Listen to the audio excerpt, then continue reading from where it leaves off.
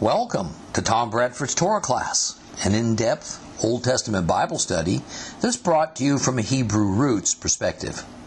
This week's lesson is week number 15, the book of Matthew, chapter 5, continued 3.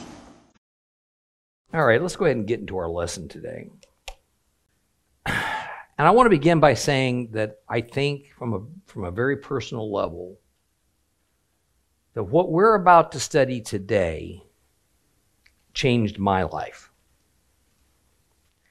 It probably is the single thing that had the most influence on me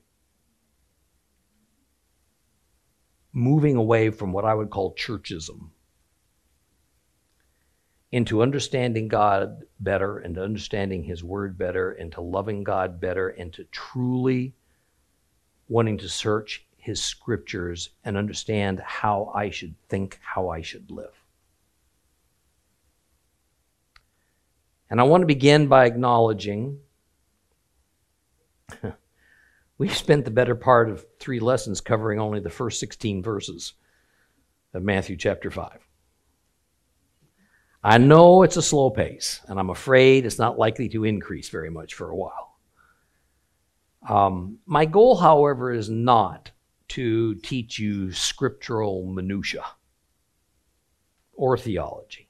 My goal is to add the necessary context, some of it historical, some of it cultural, and some of it language-oriented, so that the true meaning of what we're reading comes to the surface unadulterated by unintended errors, man-made doctrines, and modern Christian spin that tries to make it compatible with contemporary beliefs and agendas.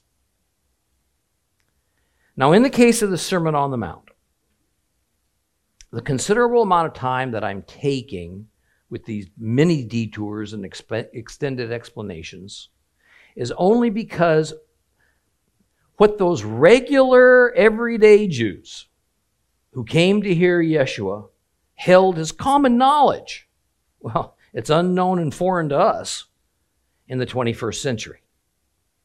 Now, the past 3 lessons have essentially been a build-up to what we're going to encounter today.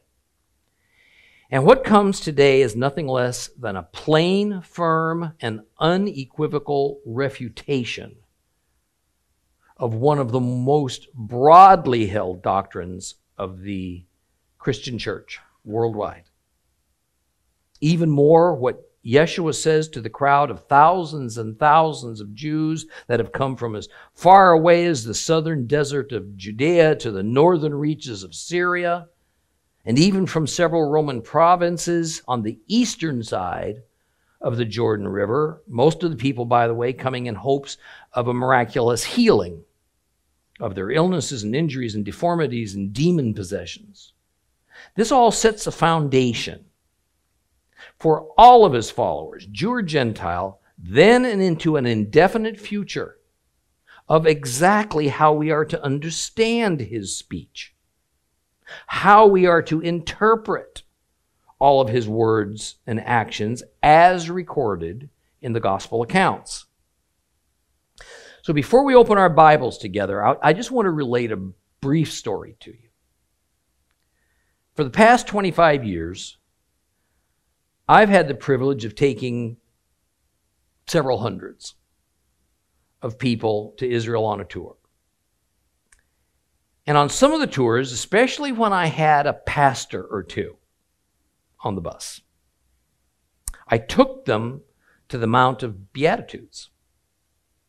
There we would spend a couple of hours on the lovely grounds, not just for the beautiful view of the Sea of Galilee, but also for a Bible lesson. And naturally, we would read at least part, if not all, of the Sermon on the Mount. Invariably, I would ask a pastor on the tour to read it for us. And they were always kind to accommodate me.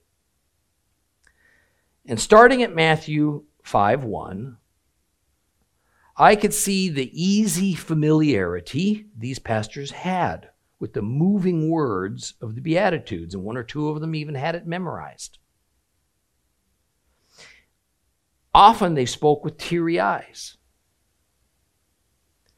But then as I asked them to continue, they would encounter verse 17, and then 18, and then 19. Some paused partway through, perhaps not sure they wanted to proceed. Others had a deer in the headlights look come over their faces. Some seemed puzzled, as though after reading this chapter numerous times in the past, Jesus' words of verses 17 to 19 were suddenly new to them. Such can be the case when one visits the Holy Land of Israel. Now, I'm sure it's obvious to you, as it quickly became to them, why I chose these pastors in particular to read the Sermon on the Mount to the group. It was my intent to make an impact. Now it's my prayer that these words we are about to dissect will make a similar impact on you. So without further ado, I want you to open your Bibles to Matthew chapter 5, and let's talk about what it is that makes these words so monumental, so important to our faith, so unsettling to much of the institutional Christianity that these words are often ignored. So once again, Matthew chapter 5, let's move right down to verse 17. We're going to read only 4 whole verses. If you have a complete Jewish Bible, it's page 1228. Don't think that I have come to abolish the Torah or the prophets. I have come not to abolish, but to complete. Yes, indeed, I tell you that until heaven and earth pass away, not so much as a yud or a stroke is going to pass from the Torah, not until everything that must happen has happened. So whoever disobeys the least of these mitzvot, these commands, and teaches others to do so will be called the least in the kingdom of heaven. But whoever obeys them and so teaches will be called great in the kingdom of heaven. For I tell you, unless your righteousness is far greater than that of the Torah teachers and the Parushim, the Pharisees, you will certainly not enter the kingdom of heaven. Let's go verse by verse. Let's go word by word. The opening text is, depending on your English Bible version, do not think, or do not suppose, or think not. I don't have to dwell on the meaning of this simple phrase because it's self-evident.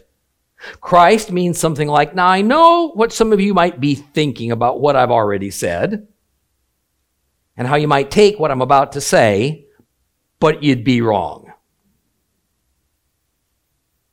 In other words, Yeshua is interrupting the regular flow of his speech to make a point, because he knows that some will object to what he has to say. Others will read into it things he does not mean. In fact, I can imagine him making a rather dramatic pause, taking a few seconds, inhaling deeply, and then scanning the crowd, making sure he has the attention of everyone listening. The purpose is to clarify the interpretation of his instructions and teaching in order that the people listening rule out a certain way of thinking that some, maybe most of them, might automatically assume. Why might they automatically assume wrongly? Because they, like us, had mental filters. Humans have always had mental filters. Without even being fully conscious of it, we all have, since we were very young children, developed a certain way of looking at our world. And that view of our world colors everything we see and hear and come into contact with. Therefore, our personal mental filters filter out some information and allows other information to pass through. Some of the way our mental filters develop has to do with the temperaments we're born with and the sensitivities we develop along the way that might be inexplicable.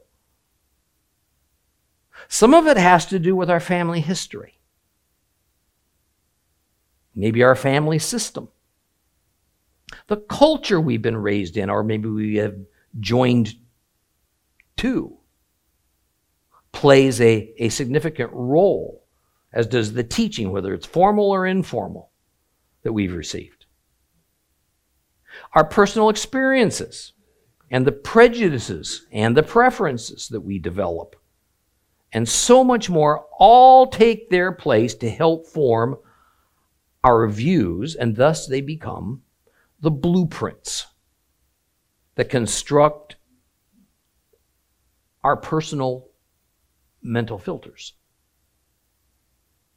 The Jews that Christ was speaking to that day naturally all had their own mental filters. And while not universal among every attendee, we can probably make some general conclusions about the nature of those mental filters. First of all, the attending Jews were aware since their earliest age of their rich Hebrew heritage. They knew of their ancestral father, Abraham, of their ancestors' time in Egypt, of their exodus. They knew of the wilderness journey, about the happenings on Mount Sinai, who Moses was, and the lofty place he holds in Jewish religious history. Second, the multitude were entirely aware of the Torah and of the law of Moses, even though most were not well versed in its details. Remember, at that time in history, the Hebrew Bible was still being painstakingly hand copied onto scrolls, and no one but the priesthood possessed more than a book or two at best. And that was due to the expense, time involved in creating each copy. Third, there is no question as to the continuing and never-ending validity and truth of the Torah and the prophets and the entire Tanakh, the Old Testament, the Hebrew Bible. Of this, there was no debate among the Jewish religious and academic elite. It's taken for granted. Fourth, since the majority of the people of Israel had long ago dispersed to regions all over Asia and Europe and the Middle East and North Africa, few of the Jewish diaspora were able to make the several annual Torah-commanded pilgrimages to the temple in Jerusalem, whether that journey was to sacrifice to atone for their sins or attend a biblical festival. So their contact with Jerusalem, the temple, and the priesthood was rare, if ever, unless they lived within the immediate area of the Holy Land or were both wealthy and religiously zealous. Fifth, although the Torah itself commands that it is the Levite priests who are responsible to teach the Hebrew people the Torah, that had ceased to happen centuries earlier. The exile of the Jews to Babylon had created this huge vacuum in Jewish religious leadership and ritual, as well as in the people's knowledge of Scripture. So sixth, out of this vacuum was born the synagogue as more or less a necessity. Each synagogue was local and it served a fairly small community of Jews, very much really like the way the church operates.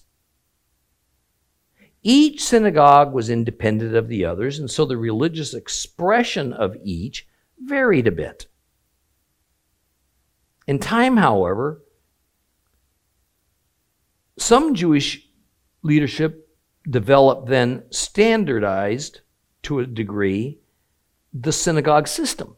The synagogue at first served the Babylonian exiles who had decided not to return to their homeland, but to make wherever it was that they were their permanent home.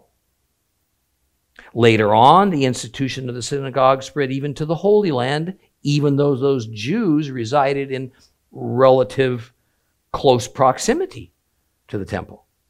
Therefore, whatever religious training and instruction that the average Israelite received came from his or her local synagogue. And who operated these synagogues? Who did the teaching? This was the province of the Pharisees, for the most part. That is, the synagogue leadership and the teachers were lay people. They were non-priests, and they had no connection to the temple. And because the synagogues were dominated by the tradition-driven instruction of the Pharisees, then it was tradition and man-made Jewish law, as opposed to the actual biblical law of Moses, that the typical Jew learned and practiced. So the mental filters that Jews had in the first century were created primarily on the basis of their distinct Jewish culture and on the traditions and Jewish law that the religious leaders taught them. So this large crowd of Jews, without realizing it, filter every word, Yeshua says, through their mental matrix of knowledge and viewpoint. Therefore, much of what Yeshua says sounds new to them, even though it's old. Some of it sounds wrong because they've been taught wrongly. Sometimes their skepticism of Jesus' words is because they don't know what the Torah actually says.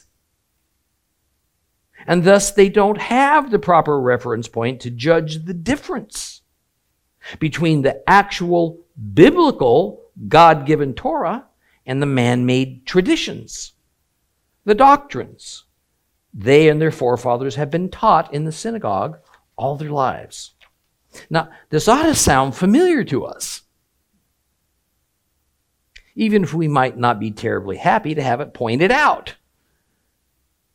Because it's like that in the typical Christian church. And it's been so since shortly after its inception.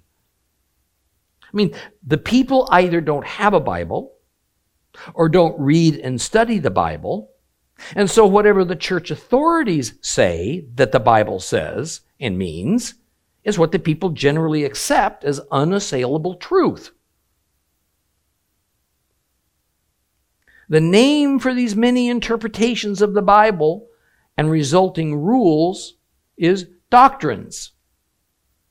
So while the church has nearly always been doctrine-based as opposed to Bible-based, the synagogue has nearly always been tradition-based as opposed to Torah-based. Christ's concern, then, is that the people who are listening to him will think that under his own authority, he is either changing the law of Moses or effectively abolishing it and replacing it with new teachings of his own. So he begins with what words? Do not think. So the people are told not to think. What exactly? What are they not to think? He says they're not to think that he came to abolish the law or the prophets. Now, what exactly did that mean to his listeners? A quick reminder. Now, whatever we in the West might think, we have to always keep in mind that Matthew was a believing Jew whose thought processes followed a Hebrew path. So first, whatever the people sitting on that hillside think Yeshua was trying to tell them in his sermon, he insists that nothing of what he says involves him abolishing anything. Abolishing, overturning, destroying, that's not what he came to do. The Greek word being translated as abolish is kataluo. And the Greek lexicons, they all agree. It means to abolish or to overthrow, and so our English Bibles have it right. Second, the thing he specifically emphasizes that he's not overthrowing is the law and the prophets. So precisely, what is Christ meaning by the law and the prophets? In Greek, the term law is nomos, and the term prophets is prophetes. In this use, in Matthew 5:17, the term the law is referring to the law of Moses, or more accurately, in Hebrew thinking, the Torah, the 5 books of Moses. The term prophets, this is exactly what it sounds like it means. It means the books and the works of the Old Testament prophets like Isaiah, Daniel, Ezekiel, to name a few of them. Now let's take a tiny detour to discuss a serious language issue that, to my great surprise, seems to go unrecognized by nearly every commentary written on the Gospels. One of the most difficult matters to sort out in the New Testament, not as much in the Gospels, but far more so in Paul's writings, is the prodigious use of the word law, nomos, that we find in it. And we all know that the term law is, within most of Christianity, a negative. Now, when translating from Hebrew to Greek, and then further on to English, the word nomos gets used in a number of ways that cause great confusion. I want to explain that. When the Hebrew word is Torah, then the Greek translation that's used for it is nomos. So the English translation then from the Greek is law. So Torah in Hebrew becomes law in English, but that's not what Torah means. Torah means teaching, instruction. Doesn't mean law. Or it can be referring to the entirety of the first 5 books of the Bible. So right off the bat, we have a distortion built into our English Bibles. Further, when the Hebrew thought is law of Moses, then the Greek word chosen to translate it is also nomos. So the English translation of the Greek becomes law. Now, few Christians know that the law of Moses is but a section that's contained within the Torah. It's not the whole of it. Another example, when the Hebrew meaning is of oral Torah, that is, Hebrew customs and traditions handed down for centuries that are said to have been given to Moses by God, but were not recorded in the written Torah, again, the Greek word chosen is nomos, and so the English translation is law. When the Hebrew term halakha, meaning Jewish law, which consists of interpretations of the law of Moses that the Pharisees used and expected the Jewish people to obey, again, the Greek word used is nomos, and so the English translation is law. One more instance. when the Bible talks about secular civil law, including Roman civil law, the Greek word used is, you guessed it, nomos, which becomes law in English. You see the problem? The only Greek word used, and therefore the only English word used for all these quite different situations and varying elements of literature and law codes and Holy Scripture within Jewish religious practice and culture are all translated using the same Greek word, and it winds up using the same English word, law. And so because of our Western and Christian mental filters, naturally, it seems that they must be referring to the same thing. And whatever it is, well, that thing's negative, and we've got to avoid it. So what is Christ actually referring to when we read our English Bibles, the law and the prophets?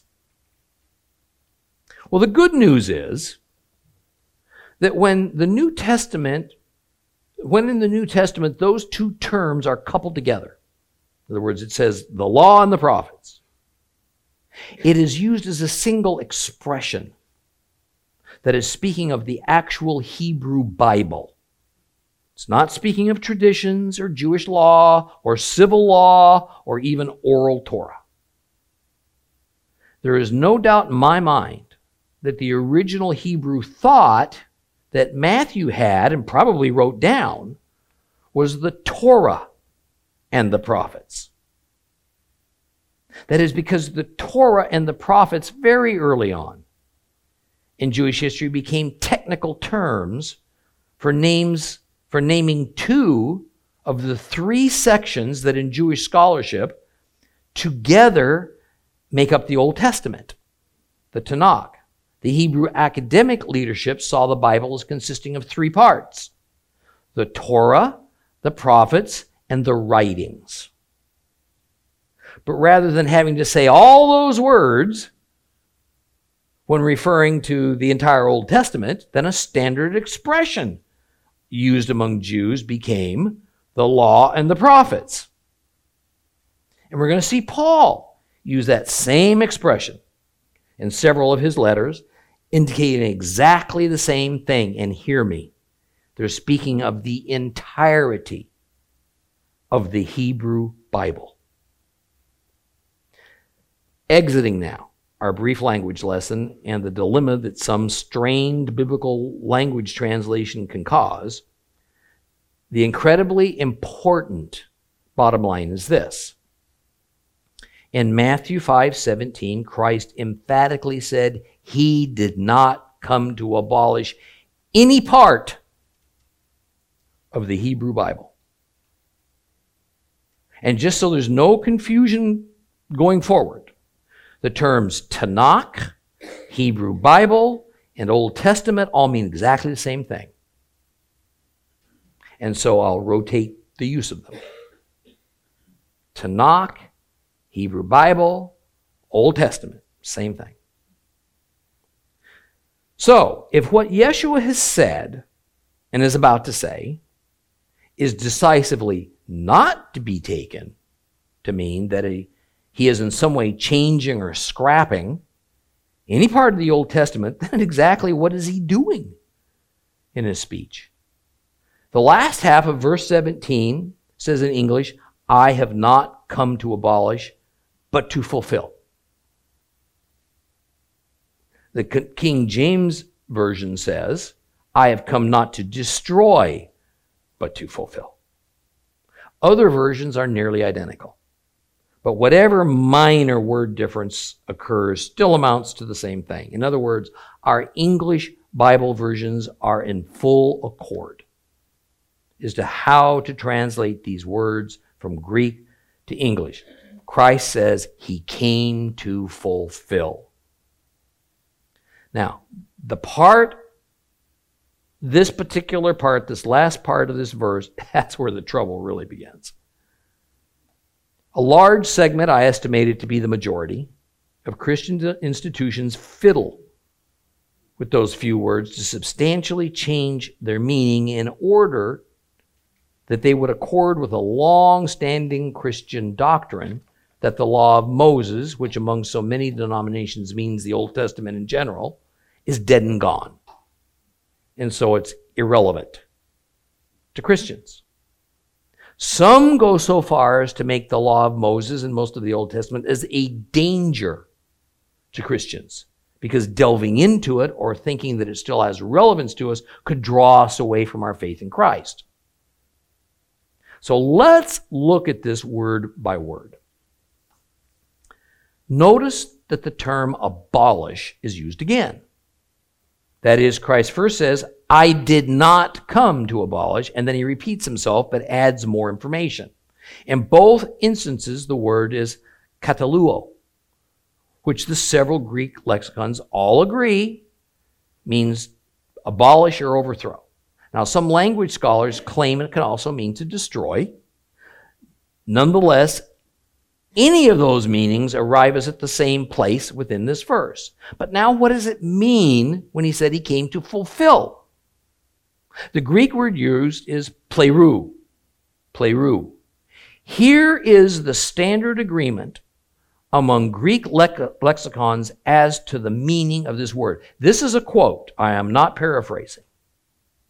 To make full, to fill up, that is to fill to the full, or to render full as in to complete.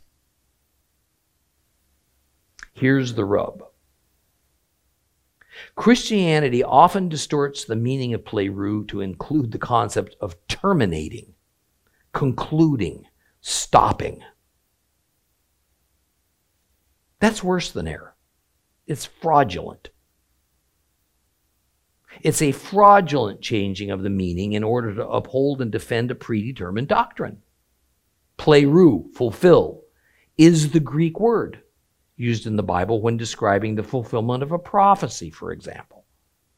Fulfilling a prophecy certainly doesn't mean to stop it, doesn't mean to terminate it, doesn't mean to conclude it. Some of the standard commentaries I've read on the matter claim that the meaning is to complete, but for them, complete means terminate. The reason that the Greek lexicons say it means to complete, even say it means to complete within the context of rendering something full. A common example in Western society is for one spouse to lovingly say to the other that they complete me. This is the proper sense of the word plerou. It means to bring to the full, not bring to an end. Under no circumstance, nor usage in the Bible, does the Greek word plerou mean to end, terminate, stop, conclude. None of those things. Now, one of the illustrations that I've used to help picture the meaning is that it is like in the old days. You kids won't know anything about this. You know what? Gas stations used to have what they called service attendants. And they would put gasoline into your car for you. And then they'd walk up to your car window, and they'd ask you what they could do for you. And a standard response was what? Fill it up. If we were speaking Greek, we'd say, plerou.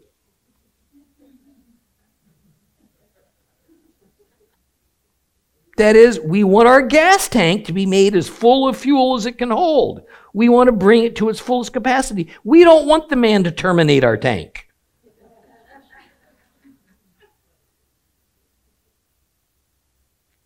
But because I'm in the process of discrediting one of the most widely accepted and passionately defended doctrines within Christianity, I'm going to say a little more about it. When one takes Christ's meaning in this passage as terminating, then we have him saying the unintelligible. I mean, the false interpretation has Jesus say, I come not to abolish, but to terminate. But that's gibberish. If I abolish a law, don't I terminate it? If I abolish destructive relationships in my life, do I not stop them? Rather, Yeshua is saying that all that the Hebrew Bible points to is Him. And yet, in another sense, as we're going to soon see, He means that He will bring all that the Old Testament has established to its fullest heights and intents. So in a couple more verses, He's going to begin with, "Now you have heard that our fathers were told, but I tell you." Although it's not a perfect analogy, not at all, it's not unlike when the atom was first discovered, a little more than a century ago. At that time, it was thought to be the absolute smallest particle that all matter consists of. But a few years later, it was brought to light that atoms themselves consisted of even smaller particles called neutrons and protons and electrons.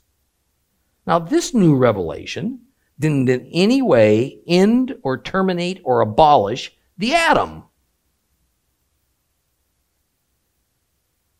The truth of the existence of the atom as a building block of all matter remained true.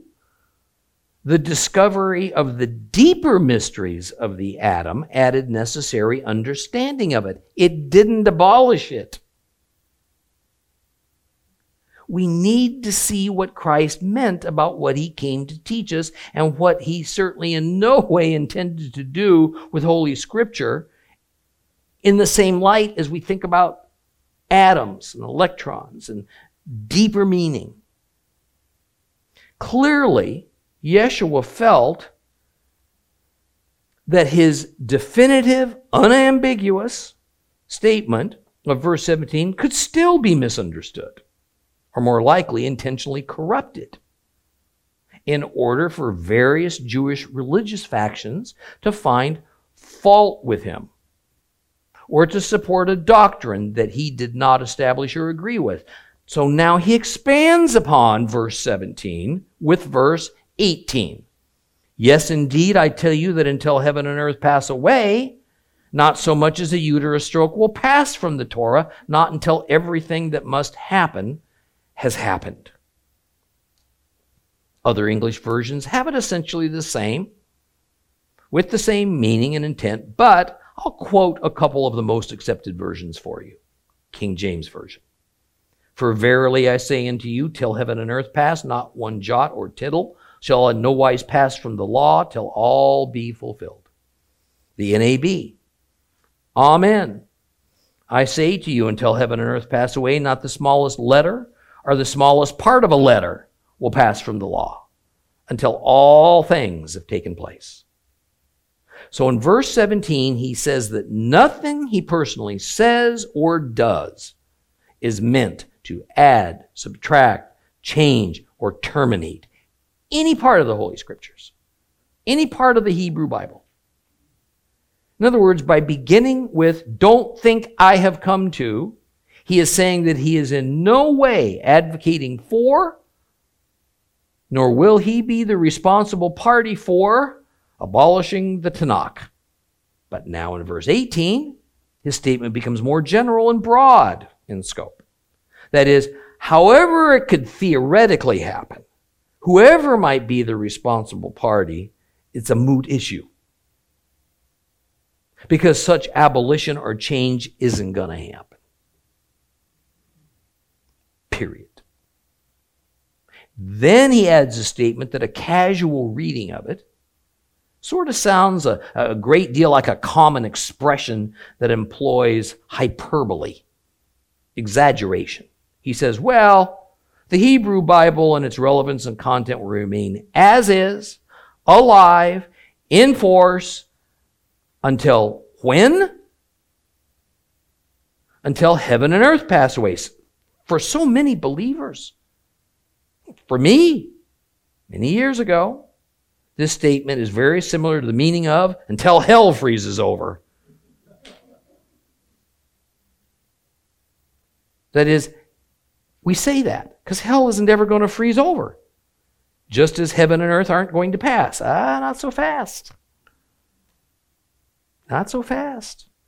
Turns out, indeed, heaven and earth are going to pass away, and the Bible tells us when this event's going to occur. Revelation 21:1. Then I saw a new heaven and new earth, because the old heaven and old earth have passed away, and the sea is no longer there. Now, John, who wrote the book of Revelation, was actually quoting a much earlier prophet when he wrote down that prophecy. Isaiah 65:17. For look, I create new heavens and a new earth. Past things will not be remembered. They will no more come to mind. We're not going to spend too much time with this. You can go to my teaching on Revelation for a much more extensive treatment on the passing of the heavens and the earth. But a few points do need to be made. First of all the major English translations agree on the wording of this passage in Isaiah. But notice that in Isaiah, it is heavens, plural, that is being recreated. This is well understood to be referring to the physical universe, not to heaven where God dwells. But in Revelation 21, because commentators don't seem to acknowledge that John is merely quoting Isaiah, the meaning is changed from there being a new universe to there being a new heaven where God dwells.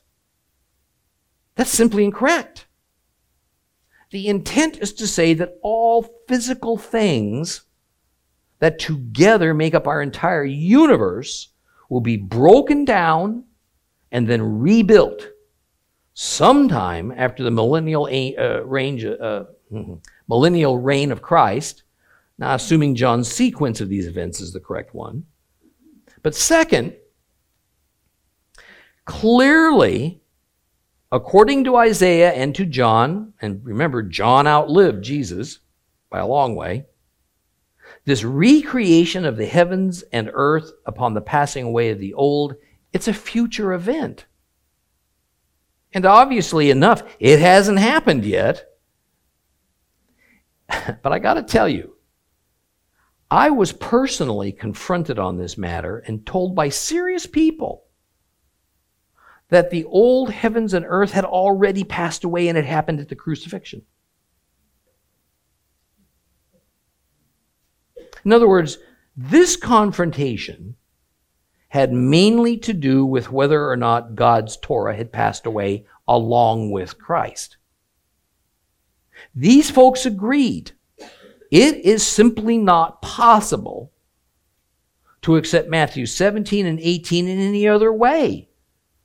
That until the heavens and the earth did pass away to be replaced with new, that the Torah and the Old Testament remained in force for believers according to Yeshua. So the only solution was to determine that this event had already happened. I'm still a little lost for words to reply to what is so obviously untrue. But such is the lengths that some Christians will go to in order to defend the undefendable among long-held church doctrines.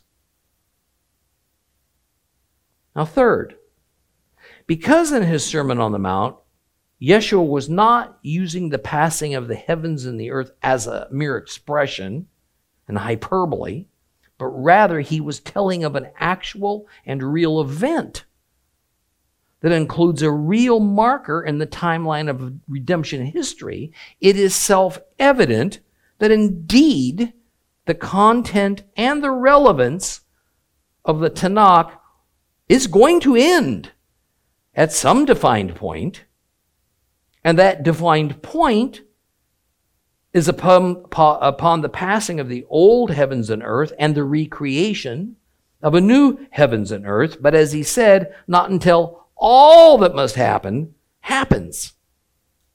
And by the way, because it was Isaiah who foretold the destruction of the old heavens and earth and the recreation of the new, Many Jews would have been familiar with this statement. Not at all put off about such a thing coming from the mouth of Yeshua.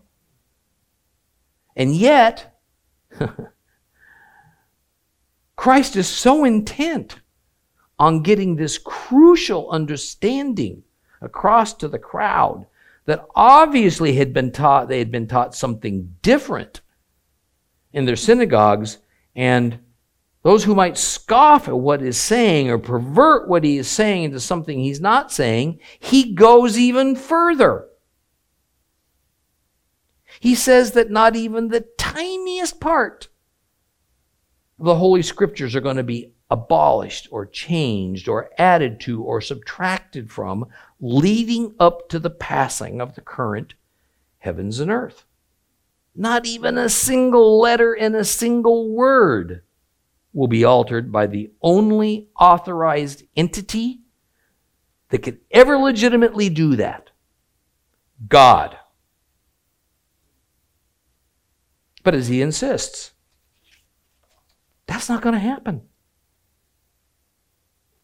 And since Yeshua is the Word, I think that promise comes on pretty good authority. Now, some of you hearing this, I know, may be wrestling with it. Some may be just dismissing it altogether, regardless of the plain nature of what these few verses say, because this seems to fly in the face of all that you've heard at church since you became a believer. Suddenly you're hearing that not only is it not wrong to keep following all the Old Testament, which includes the part that Yeshua is going to focus on, the law, but you are obligated to do it. I feel your pain.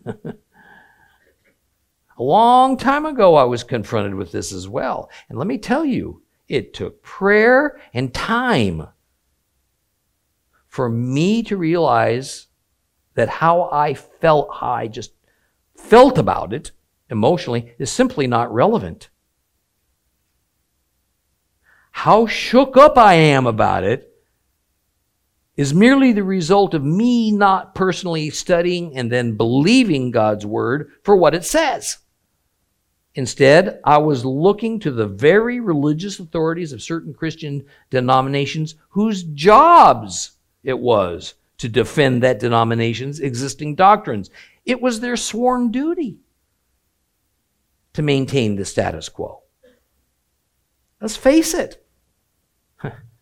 How nice it is to hear and believe that all you have to do is pray the sinner's prayer. Now you're saved, and so you're relieved of any further obligations to God.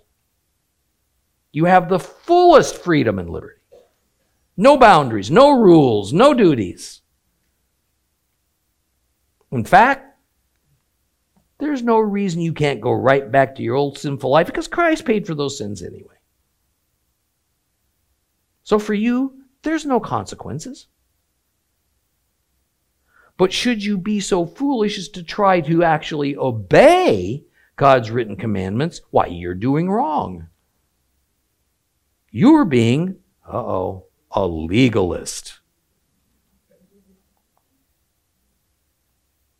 Our Messiah would never want that, right? Well, Matthew 5:19. So whoever disobeys the least of these commandments and teaches others to do so, they're going to be called least in the kingdom of heaven. But whoever obeys them and so teaches them will be called great in the kingdom of heaven. That's the complete Jewish Bible version. What does the King James Version sound like? Whosoever therefore shall break one of these least commandments and shall teach men to do so, he shall be called the least in the kingdom of heaven. But whosoever shall do and teach them, the same shall be called great in the kingdom of heaven. All the other English versions say essentially the same thing. Christ has given the instruction. Now he tells his listeners the consequences of obeying or disobeying. This is sadly another verse that has been intentionally spun and violated in order to pound a square peg into a round hole.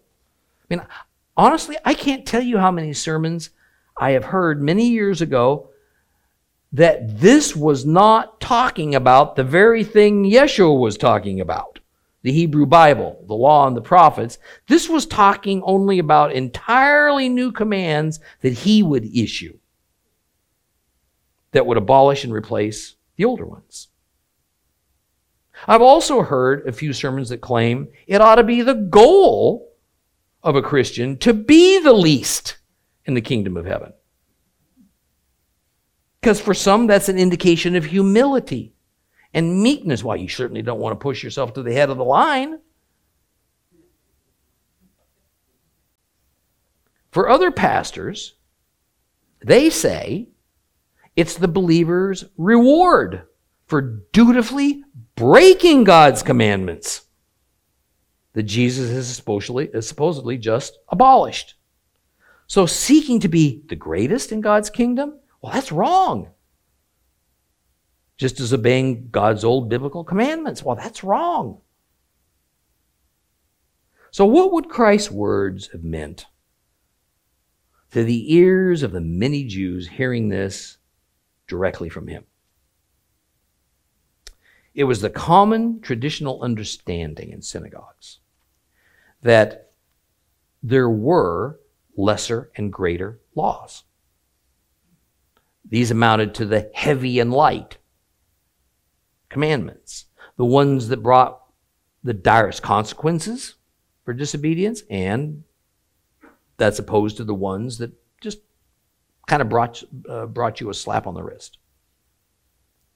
Christ says that despite what those scribes and rabbis may have told you, I tell you, you are to obey all the laws and commandments of God with equal devotion. He says in Matthew 5:20, "For I tell you, unless your righteousness is far greater than that of the Torah teachers and the Pharisees, you'll certainly not enter the kingdom of heaven." I think that's enough to ponder for today. We'll continue with Matthew 5 next time.